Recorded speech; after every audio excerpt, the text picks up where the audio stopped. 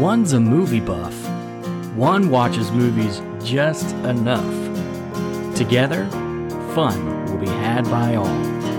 This is Natey and Katie at the Movies.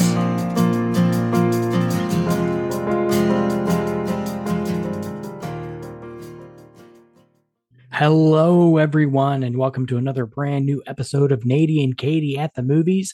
I'm your host, Nathan, aka Natey, of course. And on today's episode, it's another mystery movie. And with this movie, it's a movie that Katie did not want to see. And this movie has actually been out for a while. I got the chance to go see it. If you remember the Covenant episode, which was the first mystery movie episode, I mentioned I had already seen this movie when I had seen The Covenant. So here it is. The mystery movie is, drumroll please, Sisu. Before I jump into the review of Sisu, let me go right into the synopsis. When an ex-soldier who discovers gold in the Lapland wilderness tries to take the loot into the city, Nazi soldiers led by a brutal SS officer battle him. This movie stars Jorma Tamila as Atami. Jorma has been in the film Rare Exports, which is actually directed by the same person who directed Sisu. Rare Exports is a Danish-Finnish horror movie about Santa Claus. I've seen it. It's interesting and weird. This movie also has Axel Hennie as Bruno. He's the head SS Nazi officer. Axel has been in the movie The Martian. And this movie also stars Mimosa Vilmo. I'm assuming that's how you say her name.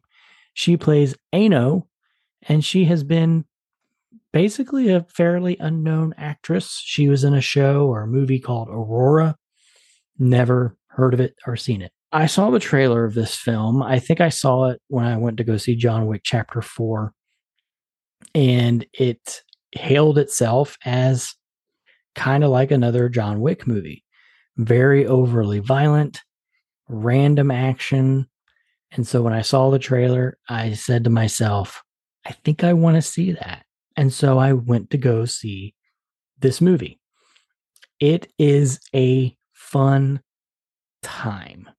It is just such a random, fun, action-packed, super violent at times, but I enjoyed this movie. It's really cool because the main actor, Jorma, doesn't really speak that much in this movie. He's just, the whole time, he's just kicking Nazi butt, which, isn't really a bad thing to see because Nazis were pretty terrible people.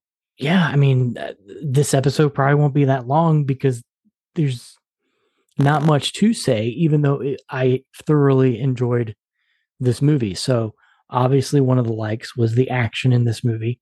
But what's interesting is while there were action-packed moments, it was very subtle with its action. It wasn't so much in your face. I mean, obviously there were explosions and, planes being taken down by a one-man army, but it was just, I don't know. It's really hard to explain. It was just a fun film. Unlike my last mystery movie where I saw a late showing, it didn't hold my attention. I fell asleep. This movie, I didn't see a crazy late showing. I saw like a 9:45 showing, but it held my attention. I wanted to see what happened next. And that's what you want in a movie. And it's also another one of those breath of fresh air movies because, again, it's not tied to anything. It doesn't leave you with the expectation of a sequel or anything like that. It's just mindless action for the sake of mindless action. That being said, unlike the John Wick movies, the acting was pretty good too. Like I said, the main actor doesn't really say much, but he conveys a lot of emotion, a lot of anger, a lot of hatred towards the Nazis. Obviously, nobody liked the Nazis except the Nazis themselves. And it also, he teams up with a group of women that have been kidnapped by the Nazis. So that was really cool to see, these female BAs just killing some Nazis. It was just a really entertaining movie. And that's what you want. You want an entertaining movie. That being said, one of my dislikes, actually my only dislike, is that some of the violence was a little over the top at times. It kind of reminded me of the movie Renfield that I reviewed a couple episodes ago. If you haven't listened to that episode, go ahead, give it a listen.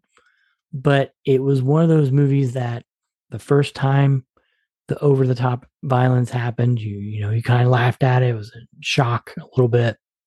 And then it keeps happening. But with this film, at least, it wasn't as often as Renfield was. Renfield was just nonstop over the top violence, and it kind of lost its, shock and entertainment after the first couple of times. But this movie didn't really overdo it, in my opinion. I mean, there might be some people who go see this movie and they'll say, it's just like Renfield. But to me, it really wasn't. And kind of comparing it to John Wick, because I think it was written by some of the same writers as John Wick. John Wick's violence and over the topness gets to a point where it's kind of ridiculous.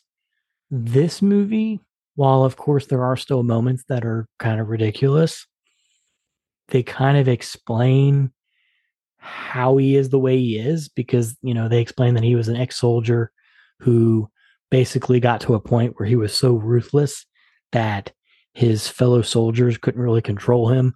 So instead of trying to control him and get rid of him, they kind of just were like, hey, let's use this guy to our advantage. And they sent him out to be a one-man army to basically kill all these Russians. And so he has that background explained. And so it makes sense that he's just so resilient and is able to withstand a lot of pain, physical, emotional, mental. He's able to handle it because of his background as a sergeant in the army.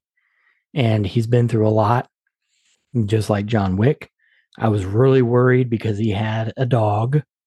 I was worried that they were going to kill the dog. They didn't. They did kill his horse, though, in a very brutal way. That's all I'm going to say about that. But at the end of the day, I was entertained by this movie.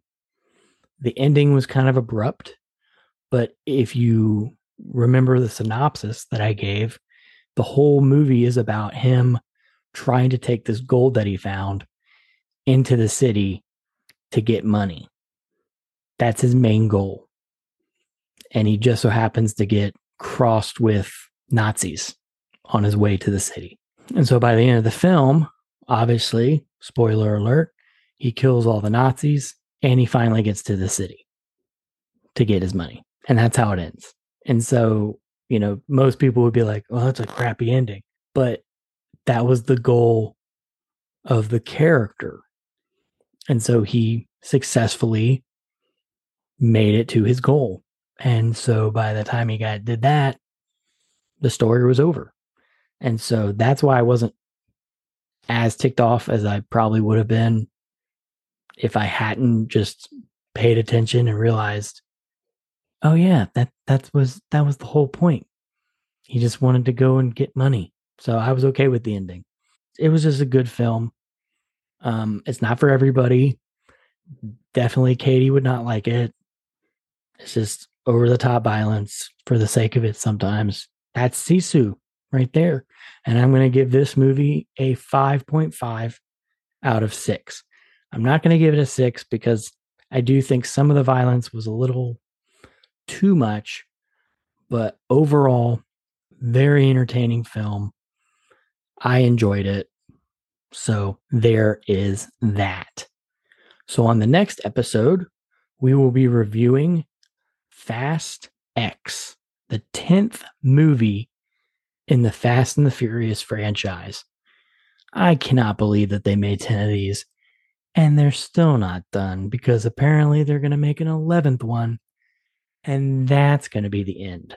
We'll just roll with the punches. Thanks for listening to Natey and Katie at the Movies. Feel free to leave us a review so people can find the show.